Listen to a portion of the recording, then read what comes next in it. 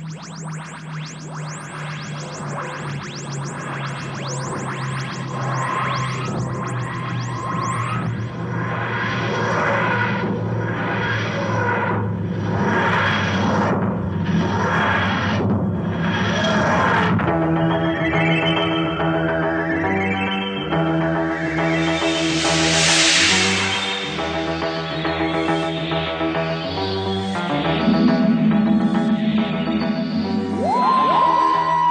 23rd of November 1963, the first episode of Doctor Who was broadcast. Little did people know that on that evening, a television legend was born.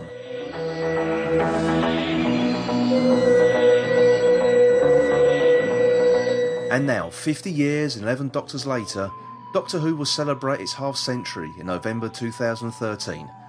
And already, social media, bloggers, forums and podcasters have already begun those celebrations. But why has this show survived? And how has a little British sci-fi show about a man who travels through time and space in a battered blue police box, once famous for its wobbly sets, cheap special effects and occasionally hammy acting, become the global sensation that it is today?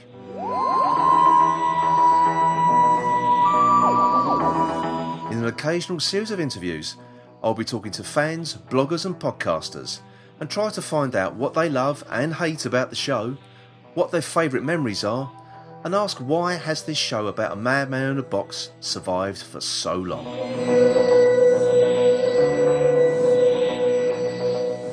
My guest this week is Warren Frey from Radio Free Skaro. Welcome to the show, Warren. Hello. Glad to have you with us. Now, usually I sort of kick off by asking, how people got into Doctor Who, but I think that there's been one question I've sort of been dying to ask someone, and that's really... throughout since the home gaming sort of aspect took off, why do you think there's never been even a halfway decent Doctor Who game for a console, PC or whatever? The adventure games were the closest we got. And they weren't too bad. I mean, for free, they were pretty good actually. But I don't know. Back in the day, you really couldn't express anything with the rich depth of Doctor Who in terms of a game, and then they just kind of moved in a direction where a guy who doesn't carry a gun and uses his brain doesn't really fit what you play a game for. Because really, in most games now, the controller is a gun. Really, your character is a gun, and that's kind of completely anathema to a Doctor Who game, right? So that would be my guess. I think so. I don't know if it's... I know with the... was it the Eternity Clock? I don't know if you ever played that. The funny thing is I never played it. I interviewed the guy who created... Or with one of the guys who created it. Yeah. So I know a lot of the behind-the-scenes stuff, but I never played the game, so I couldn't tell you how good it was. Well, I sort of did a brief review of it myself, and what it seemed to me, it just they can't seem to capture what the Doctor is about. The adventure games seemed the closest. They did, but with the sort of Eternity Clock, it was like a 2D platformer. That's the best way to describe it, which was totally wide of the mark. But as you say, we tried it with the Wii. Where they tried it with trying to generate a bit more excitement with the sonic screwdriver game remote and everything. But obviously, the graphics side of things let that down, and the actual content of the game sort of let that down as well. Is there any sort of way you would see to be able to sort of move away from, as you say, using the controller as a gun? Because there are plenty of adventure games out there, aren't there? The best thing, and it's not going to happen, but if they ever made a Lego Doctor Who game, because the Lego game approach is perfect because it totally fits with the sort of tone of the show. It's perfectly suitable for kids. So if you use a sonic screwdriver, you can break stuff and then build it, and all that makes sense. They'll never do it because they don't have a Lego license for Doctor Who. But if you took that approach, that to me would make the most sense and make it. The Lego games are kind of unique in that they're kind of kid games, but they're also games an adult can play. So and I myself and Stephen both play them pretty religiously. So same here. So I've got them all. So yeah, they're fantastic games. They're brilliant, and they're just challenging enough. You know what I mean? Exactly. Also, I can tell you they're a great game when you got a hangover. I've never tried that, to be honest. Oh dear. So anyway, moving on from that then. So how did you get into Doctor Who? Obviously, as I've spoken to Stephen and Chris as well, is through public sort of public television. Exact same thing. I just came across it when I was 12 years old on PBS, our local. Well, not our local. The way it worked is in Canada there was a quote unquote local PBS to the south of us in Spokane, Washington, and they had actually more interest from people in Edmonton and Calgary than from anywhere in Washington itself. Like most of their pledge money, because they would do a thing where they would. I don't know if anybody in England's familiar with this, but the way it would work is twice a year they would interrupt all their programs with "Please give us money." And people would, because they liked what was on there. Because at the time, that was the only way you get British programming. There'd be the odd thing on CBC, but that was about it. Yeah. So that's why we would send money. That's why I sent $100 a year at age 13 down to these guys, purely for Doctor Who and Red Dwarf and whatever else they would throw at me. So that's how we got into it, is through PBS, this American TV station that catered more or less to us in a weird twist of fate. So, but everything was shown out of order, though, was it? Because one week you could be watching John Pertwee, the next week you could be watching Colin Baker. No, not on that channel. I mean, it really varied station to station, right? All over the US, and there were other stations that would show it. But no, they consistently showed Tom Baker's run, and then they would just go back and do Tom Baker's run again, because that's all they had. And then Peter Davison, and then they would kind of start it all over again. So you go Baker, Davison, Baker, Baker, Davison, Baker, McCoy, and then eventually they'd go back to Pertwee. So you would see Pertwee out of order. Yeah, but basically you could pretty much recite them word for word come the end, though. Oh yeah, like I've seen the Baker so many. It's ridiculous how many times I've seen him. And to be honest, the Pertwee ones too. But just a process of attrition. 30-odd years later. So who was your first Doctor, or your first episode that you saw? It was actually Tom Baker, a robot. Oh, weirdly enough. So I was like, "Who's this guy? He's crazy. I think I love him," in a completely platonic way. But really, like you're used to watching stuff like Battlestar Galactica or Star Wars, where you got some guy running around with a gun, and this is the complete antithesis of that. And also in terms of effects, it is. So, and when you see those effects, you're either going to go one way or the other. You're going to go, "Oh, that's terrible," or "I'm on board." And I was like, "Wow, these effects are awful. Great." Well, this is the thing that constantly amazes me, because sort of like the late 70s, early 80s, in the UK at least, we were being wowed by all these glossy American shows. Mm. And it's a constant source of surprise to me that the amount of North Americans love Doctor Who. And it's not just the new series. They first got, like yourselves, got exposed to it through public television. And it was the old, now termed classic series, but it's the old wobbly set stuff and rubber monsters. What is it about it that appealed to you, that sort of made you think, okay, this is just as good as, say, Battlestar Galactica or Star Wars? Oh, it's better. But just because you've got a guy who's getting by on his wits, right? And you just don't see that much. I mean, now I guess you do. Like, honestly, when you think about it, and I just thought about this, Breaking Bad is basically the story of the Villiard. But most of the time, especially at that time, it was either the fall guy comes in and beats a guy up in a warehouse, the end, until next week. Yeah. Or out of nowhere, you see this, clever guy running around in a... You just get concept after concept you're never going to see in American TV. Like, clever guy runs around, doesn't use a gun. It's basically all about witty writing. Mm-hmm. The effects are terrible, so that's something that's... Then he runs into this spaceship that's bigger on the inside and the outside. You're like, man, my head is stuffed with ridiculousness. What's going on here? I've got to keep watching and find out. Well, the other thing as well, I've found that Doctor Who, the old series, for me anyway, it hasn't dated... Say, like something like Buck Rogers in the 25th Century, or as we already said, Battlestar Galactica, or even Blake 7. Like, Blake 7 looks dated. It does. It's weird because it kind of looks just like Doctor Who, but for whatever reason, it just looks more dated. I don't know why. Do you think it's more to do with the sort of what they were trying to reflect? Because I remember there's one particular episode. I think it was the pilot episode of Buck Rogers. Where he introduces Princess Ardella to disco. Oh, Princess Ardella. I have a special place in my heart for Princess Ardella. Oh, yes, yes. Yes, one of my boyhood with the bikini and the water buffalo hat. It's pretty sweet. But yeah, that's the kind of thing that they would do on Buck Rogers. Battlestar Galactica, not so much, but the hairstyles and all the rest of it. You could make the argument that you'd see that, but every week in Doctor Who, they go somewhere new and different, so you just kind of cut a little slack. It's like, oh, yeah, that guy's got a crazy hairstyle. He's also got a bunch of crap on his face and a jumpsuit, you know what I mean? So, and next week there'll be something completely different. So, whereas Battlestar Galactica is kind of the same thing over and over again, more or less. Well, even when although I have to give it it's on Netflix here, the old Battlestar Galactica, and we were watching going, it's cheesy as hell, but there's actually some pretty decent stories in here. There is actually, yeah, funnily enough. Yeah, I do still enjoy watching that now and again. But even sort of like Doctor Who when it was set on contemporary Earth, if you take Pertwee as a prime example, even then that you sort of like you were seeing like the fashions of the day, there's still something about it that it still doesn't date. Well, you don't see it doing much that's fashionable. They're hanging out with the military, or some guy with the ministry comes down and gives them a hard time, and that's so. Even then, you're gonna, by virtue of when it was made, you're gonna see that look in it, even though it's supposedly in 1980 or whatever. Yeah. but even it's still set in its own little world. You know what I mean? Like, it's always weird when Doctor Who isn't like in. There's a Hartnell one where they go to a nightclub and you're like, what the hell is this doing here? Like, yes, the War Machines. Yes, yeah, indeed, exactly. Like, it's always weird to see that. Like, I wonder if that'll be weird 20 years from now when you see a whole bunch of the London-based stuff in the Tennant and more or less Eccleston era, which we don't see anywhere near as much of with Smith. So no, that's true. That's true. It hasn't sort of not rooted in. Try to be rooted in reality quite so much now. I think it's a bit more. Would you say it's a bit more fairy tale with Matt Smith? And I could see why RTD did that. It made sense. I mean, it made sense back in the old days too. Yeah.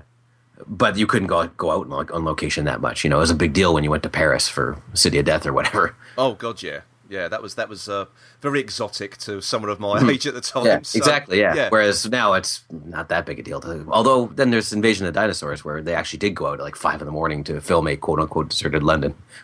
Which looked fantastic. Yeah, unlike the rest of Invasion of the Dinosaurs. Yeah, I know. Oh, they got duped at that one, didn't they? So. But that's the thing. Like, those dinosaurs are terrible. I still love it. You know what I mean? Like, if there's a sort of fine line. It's kind of like CG in movies. It's like it's either amazing or you just like, to hell with this. Whereas if you go far enough in the bad, you're back to good. And that's why I love stuff like those cheeseball dinosaurs and really bad model shots and all the rest of it. I was say, what's your sort of take on when they have the DVD releases of, say, something like Invasion of the Dinosaurs? There was that rumour going around at the time they were going to do enhanced CGI effects for the dinosaurs. Why bother? Yeah, because I must admit, I'd like to have seen what they could have done, but then again, everyone remembers it for that reason. Well, I mean, I got the Daleks specifically because they went out and they shot a bunch of stuff in 16 mil sort of to improve it, and they did improve it. And the first time you watch it, you're like, "Oh, this is really cool." But then I'm just going to go back to the old one and watch it that way anyway. It's like cool to see once. Thanks for the effort, guys. I'm glad you did that, and it's interesting you did. But at the end of the day, I kind of want to see the Daleks with the bad voices, and the one Dalek invading the Peace Summit and all the rest of it. That's it. And I was going to say the one thing they did cut out of that special edition was that Ogron, the actor, going, no complications. Like that. They cut that bit out. That's the best bit in it. So it's one of my favourite stories, but I always look forward to that particular line reading. I don't know why, but I love that one. That's one of my favourite Pertwee Dalek story for sure. It's great. It's fantastic. So is there any sort of I know you don't particularly like Hartnell's era. I know sort of on RFS you've sort of been quite sort of critical about Hartnell. Well, I just take a lot of stick for it. It's more like I'm really happy not to say anything, but the Hartnell defenders will jump down my throat. What is it? I mean, obviously, there's not everybody's going to like every single Doctor that comes along. It's it's just a fact of life. But what is it about Hartnell in particular? Is it the sort of the glacial pace of the stories? That's definitely part of it. The problem is, back in the old days, we would, because we didn't have anything but Tom Baker, we would go out and we'd find the books. And when I found out there was all these other Doctors, I'm like reading all the books from like the first and second and third Doctor. So I'd already read all the stories, the Target novelizations. So in my head, I had the greatest adventures ever, especially with Hart. And it's with Troughton. For some reason, I can just kind of accept it. But with Hartnell stuff, I had like Marco Polo, which I'll never see anyway. But in my head, this is Lawrence of Arabia, and the Sensorites look great, and the Keys of Marinus was unbelievable. and then for whatever Unearthly Child, I can sit through and thoroughly enjoy for some reason. But most of them, like, I just was so crashingly disappointed with what was actually on the screen, versus what was in my head. It just could never get, and then I just never got around to watching them again, more or less. So, although I saw the War Machines for a little while, I've seen some for RFS, and the War Machines, it's got its moments, and there's a few other ones that have their moments too. Well, we a long time ago now, we did a commentary for War Machines, and we had so much fun with it. We had so much fun with that episode, mainly because of that nightclub scene more than anything else. But and the robots that destroy tables. Yes, nothing else. And crates. Don't forget the crates. Oh yeah, vendetta against anything wood based. Those are your brothers. What are you doing, guys?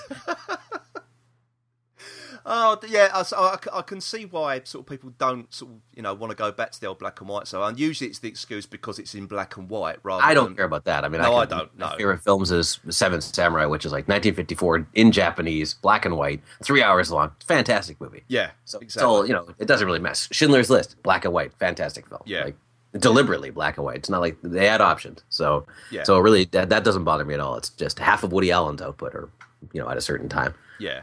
So yeah. So what about sort of other media? Because obviously you've sort of got into the classics through PBS and everything. But did you ever get into sort of like the sort of reading material, or say like the audio stuff like Big Finish? No, I never did. And Chris has talked about this too. It just wasn't audio. Like, we had audio plays on our national broadcaster, but it was just kind of this thing that, if you needed some money or an artist, you'd go do. It wasn't the big deal that it is in, like, almost, I think it's kind of an institution in England, right? Yeah, it is, comparatively speaking. And we just never had that. So audio plays didn't make sense as much for us. It's like, I could see why people got into it, and there's all this interesting story, but I just, for whatever reason, I just can't commit to it. It doesn't feel real to me, which is kind of a stupid thing to say because none of it is, but but it just doesn't feel like proper Who. Although I'll read the comic books, and I read the odd book that wasn't proper Who, so who knows? Is that because it's sort of it's graphically represented to you rather than sort of like you're reading something, you have to sort of make up the pictures in your mind? Is it that sort of, or you listen to something and you've got to make up those pictures? Is it that? No, because of what reading, I had no problem, right? So you theoretically shouldn't have a problem with this either. But for whatever reason, it just doesn't click. I wish I could tell you why.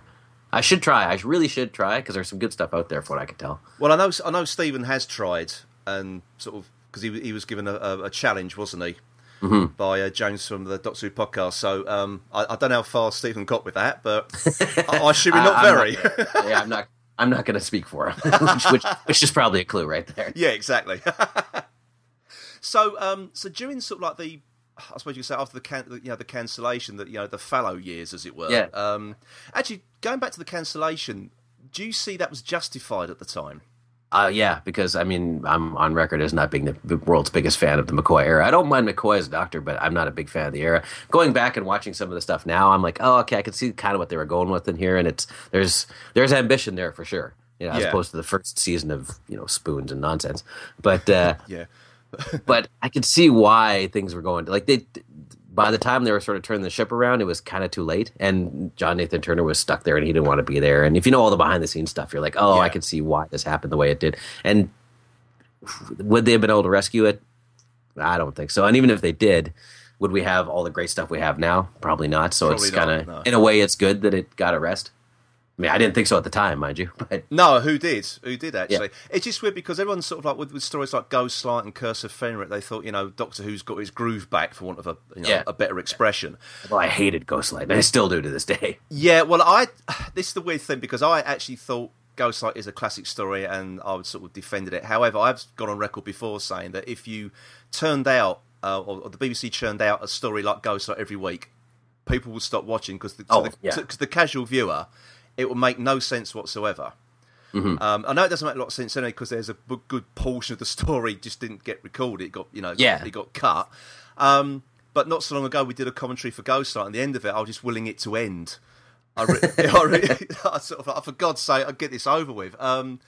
So yeah, I can see why it's sort of it did deserve a break. Probably not for as long as it got the break for, exactly. But it was just circumstance too. Like, nobody was watching it, and I mean, it's weird now. I walk into our local. Well, actually, it's weird. I found a record store to begin with, but I walked into it, and there was Doctor Who stuff everywhere, and I'm like, what?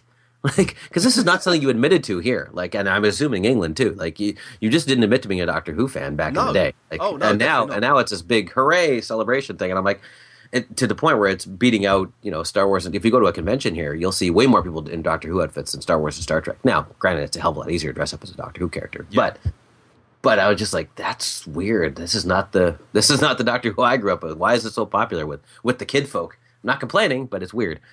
I found it weird. I remember when I was a kid, the BBC News did a special article, I think, on the first Doctor Who or big Doctor Who convention.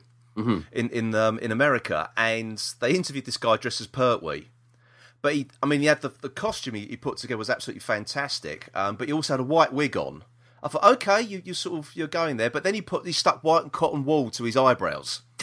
Right, so I thought, okay, I do not remember John Pertwee looking like that. No, sir, definitely not. So, but even then, it did sort of amaze me that I say not amazed, but it just sort of it pleased me that it had sort of crossed the Atlantic, and now it's absolutely. I mean, how massive is it on your side? It's pretty big. I mean, you've got people like what was there 6,000 people in the room for Comic-Con. Like the last Comic-Con, the only Comic-Con I've been to is 2008, and I walked into the Doctor Who room. I was able to do that. There's an example of how it wasn't as big a deal back then. Yeah, and there was maybe 1,000 people, maybe which is still a sizable bunch of people. But now it's the Hall H is the big hall there, and it's huge, and there's like tons and tons of people in there, and they were all there for Doctor Who. They waited a day for Doctor Who, which is why I laugh when there was a certain section of British fandom that was foaming at the mouth. Well, there always is, but and here too.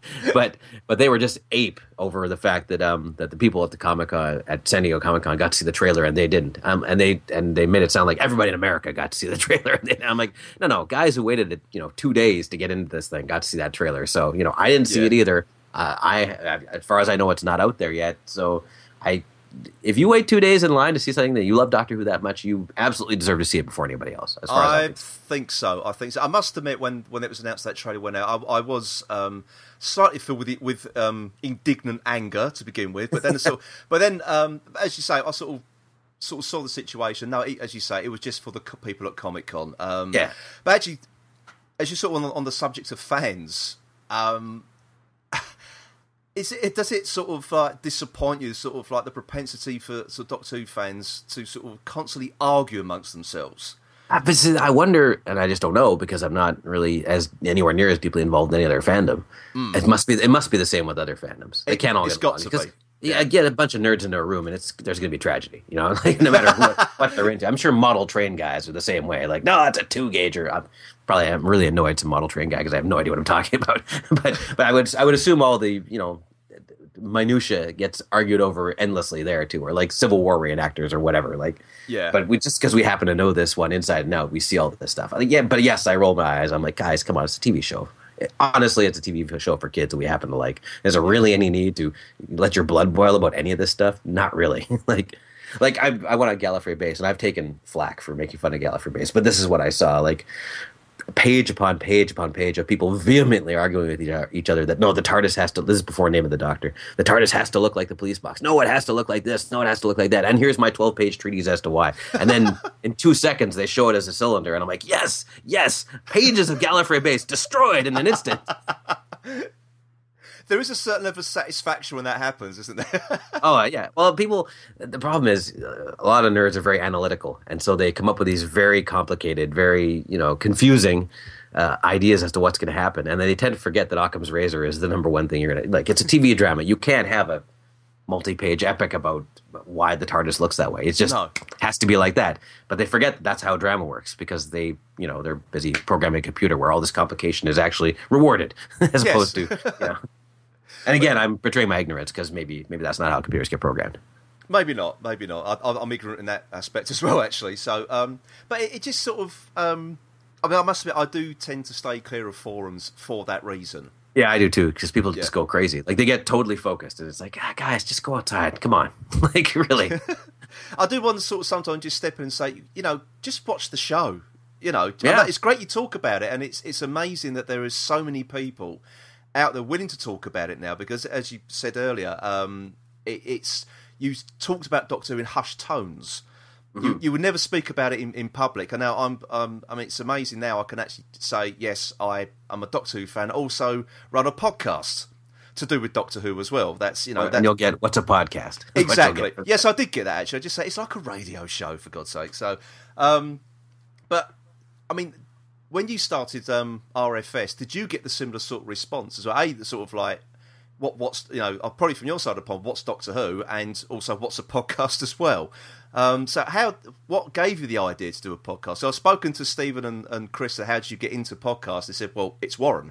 Yeah. So, well, the way it worked is, and Stephen probably covered some of this, is we were working in the same television station, and we would sit there and talk about nothing but Doctor Who. There was a shift where you had Teletoon English and French, and it was kind of like the Cartoon Network for Canada. So because we've got Quebec, we would transmit in French on one room, and then we'd transmit in English in the other room. So you'd have two guys sitting next to each other, and sometimes, coincidentally, we would sit together, and we would sit there, and for 8 hours straight, all we would talk about is Doctor Who, like the whole time, nothing but. Yeah. And so after we got our separate ways, and he was still working there and I wasn't, I said to myself, well, wait a minute, we could probably speak for an hour or so every week if we can do this 8 hours on multiple days of the week and not get bored. So that's how we started. Really, I just set up the computer end of it, and it sounds terrible, so don't listen to him. But yeah, we just decided, well, we can jabber on about Doctor Who, no problem. And we happened to be. We weren't the first. There was Podshock was around before us, and there was a couple other guys. But we're the ones who kind of stuck with it, basically. And so, yeah, we just kept at it week after week after week. Because we figured, well, we like talking about Doctor Who. Who cares if anybody listens? So it just kind of worked out that it did. Just a process of attrition more than anything else.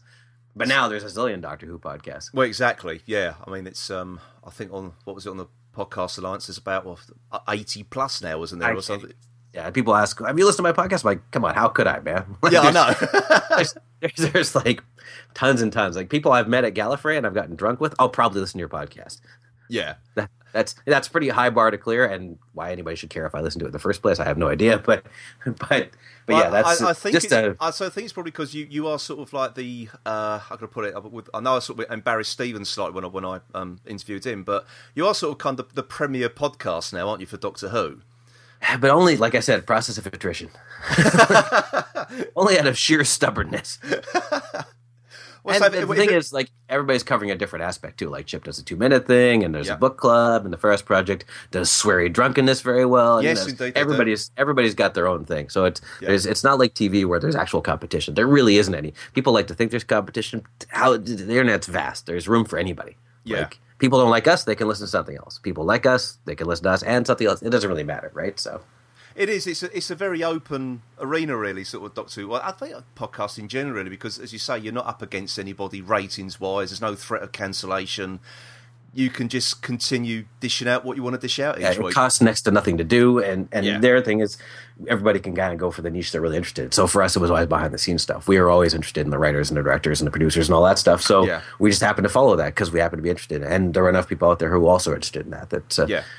But we also tried to branch out a bit because, like, when we do our live show for Gallifrey, well, people want to see actors. So we're not going to, say no actors, thank you. Like, we're going to have actors on because that's what people want to see, especially in a live venue. So yeah.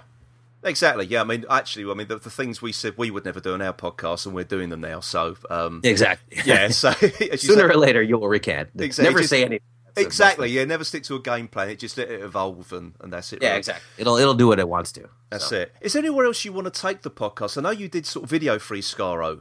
I did, but it was just so much work. Like I happen to have the gear, and I was like, well, I'll give this a shot. But it was just a colossal amount of work. So that's why I ended up stopping doing it, because I just didn't have time with a full-time job and a bunch of other stuff on my plate. So yeah. But now I'm doing even stupider stuff, like the Bookshelf Doctors, which is basically a photo comic, because they're right there in front of me, and I'm like, well, what the hell? I've got InDesign, I've got Photoshop, I've got a crappy camera on my phone. I've got a bunch of stupid action figures saying dumb things. Why the hell not? That I can actually pull off every once in a while. So is there anything else you want to do with the podcast at the moment, and as it is any other directions or other avenues you want to explore with it? The thing is, if I did, I'd have to ask the other two guys anyway. But we try to. The thing is, we do try to keep it fresh. If we sit there and we do the same thing over and over, well, what's the point? So we always try to think of new things we can do with it, and that's why, like, I'll try and do stuff like interview guys who do the comics and guys who do stuff that's not, or Mike Tucker, the effects guy. We always try to think of who hasn't been covered here, and that's increasingly getting difficult to do.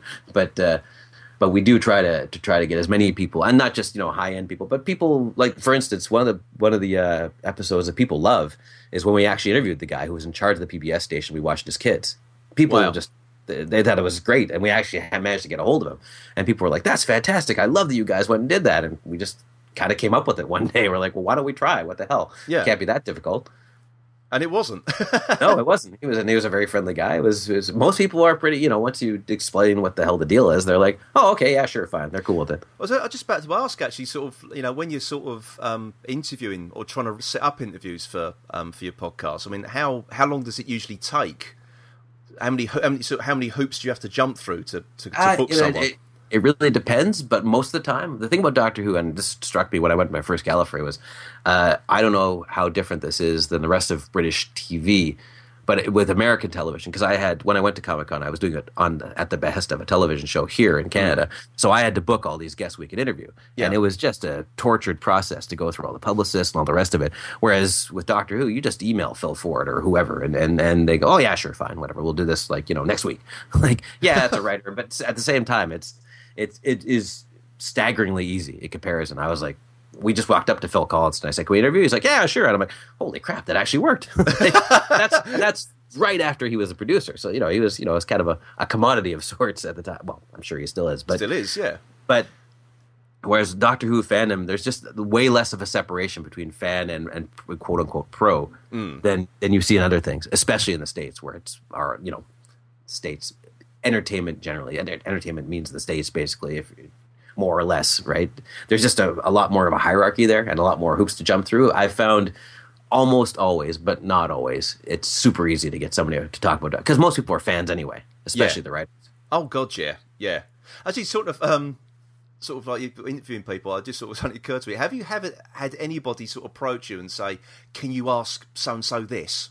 No, please? Weirdly enough, we haven't had that actually, which is kind of shocking now that I think about it. Because I've spoken to other podcasts where they sort of had interviews arranged, and when I was actually at the convention in Cardiff last year, we're in sort of company of other podcasters, and because they were getting on the panel to interview Matt Smith, Karen and Arthur, and Steve Moffat, and the guy was emailed to say, "Oh, can you ask Matt Smith to plug my podcast, please?"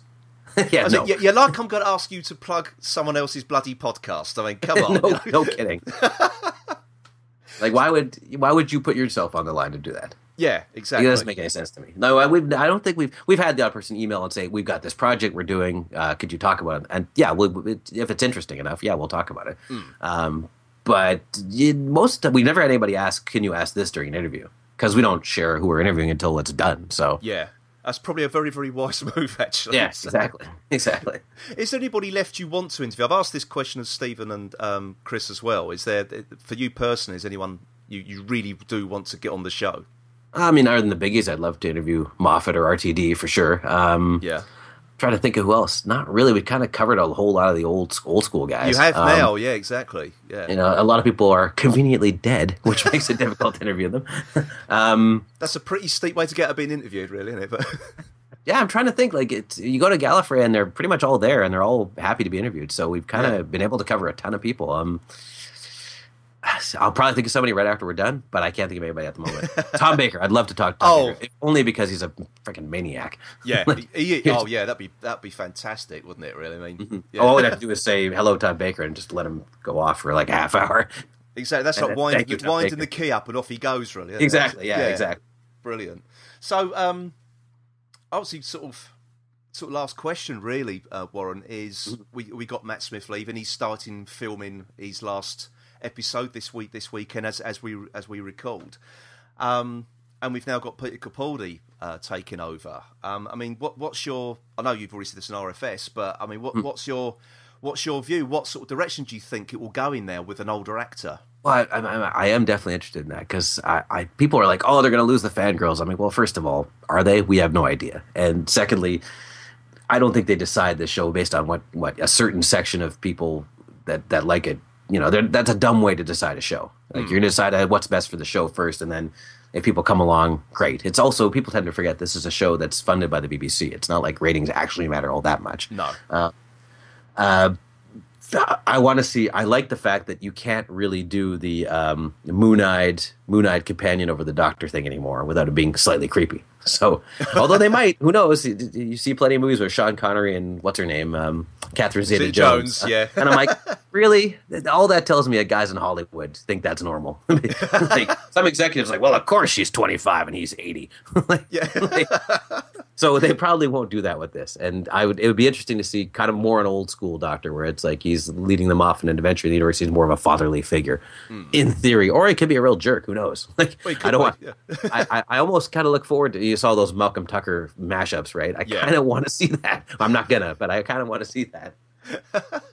So, do you think? I mean, as you mentioned, like the fangirls, because it did get a little bit silly. I thought it was kind of in which direction? Because I thought it was kind of ridiculous for people to go take off fangirls. I'm like, come on, guys. Yeah. People like Doctor Who. You can't just, it's not our own little club anymore. No, exactly. And when it wasn't all that pleasant anyway. So what the hell? What are we holding on to here? Well, past no, trauma? exactly. Come on. This is what amazing, because it was predominantly middle-aged men who sort of remembered Doctor Who from their youth, and they sort of saw it as their divine right. It was only they could watch the show and have an opinion about it.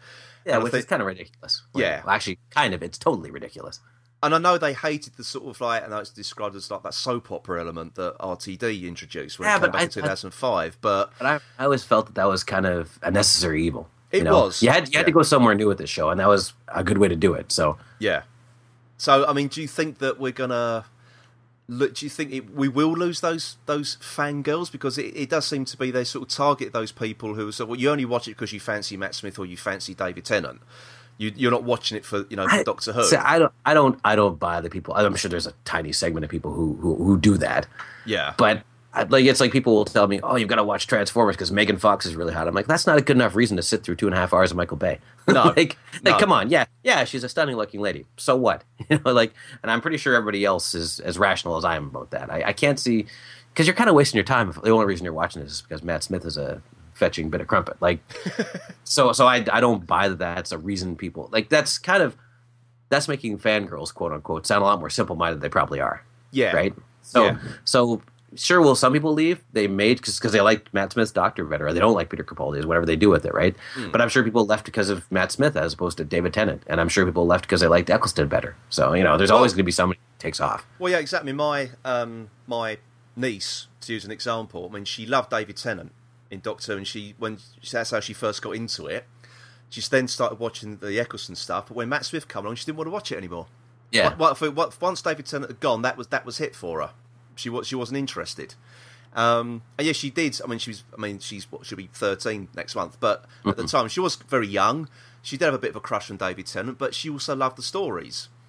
And I must admit, I do get that from my wife as well. She thinks Matt Smith is a good actor, but she doesn't like the stories now. Therefore, she doesn't watch it. The other thing is okay, so maybe fangirls, for lack of a better term, fanboys as well. Maybe they leave. There's a new generation of kids who are going to look at this as the grandpa and the TARDIS, and they're going to like it for that reason. Yeah.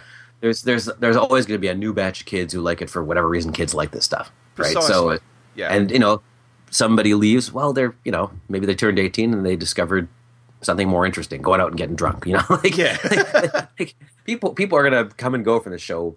Just because I know diehards will stick around forever and form these calcified opinions about it that really have no basis in fact. So no, none whatsoever. And also, at the end of the day, who cares? Just watch the show you like. Does it really matter if anybody else watches it? I mean, I guess in the grand scheme of things, it does. But it's not your problem. It's some BBC controller's problem, not yours. Yeah, precisely. I know we sort of I sort of here I've sort of led the questions down to bashing fandom. It's not the point at all. It's a very, very small section that has a very, very loud voice. Yeah, exactly. Exactly. And we all get sort of tarnished to a certain degree with the with that same brush. So it's but we also tend to listen to it more. People in the outside world, i.e. almost everybody, don't care about any of this stuff. No.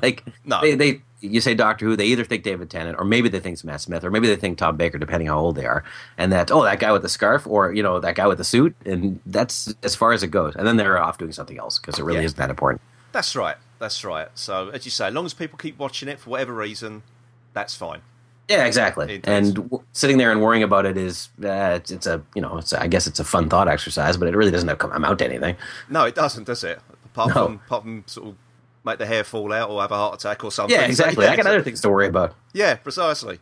Plus, I've got not much hair left to fall out anyway. Yeah, so. I got none either. So yeah, you are long since gone. Indeed. So I think on that hairless note, let's. I think we'll sort of wrap this up now. Warren, thank you so much for joining me today. No problem. Absolutely fantastic having you on. Oh, thanks.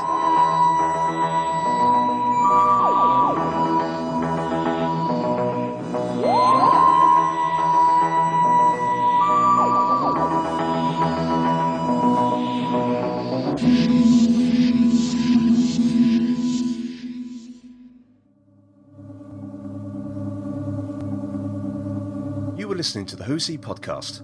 Please visit our website at whos-he-podcast.co.uk. You can also follow us on Twitter at whos_he_podcast. And please also join the Who's He podcast Facebook group. The Who's He podcast is a member of the Doctor Who Podcast Alliance.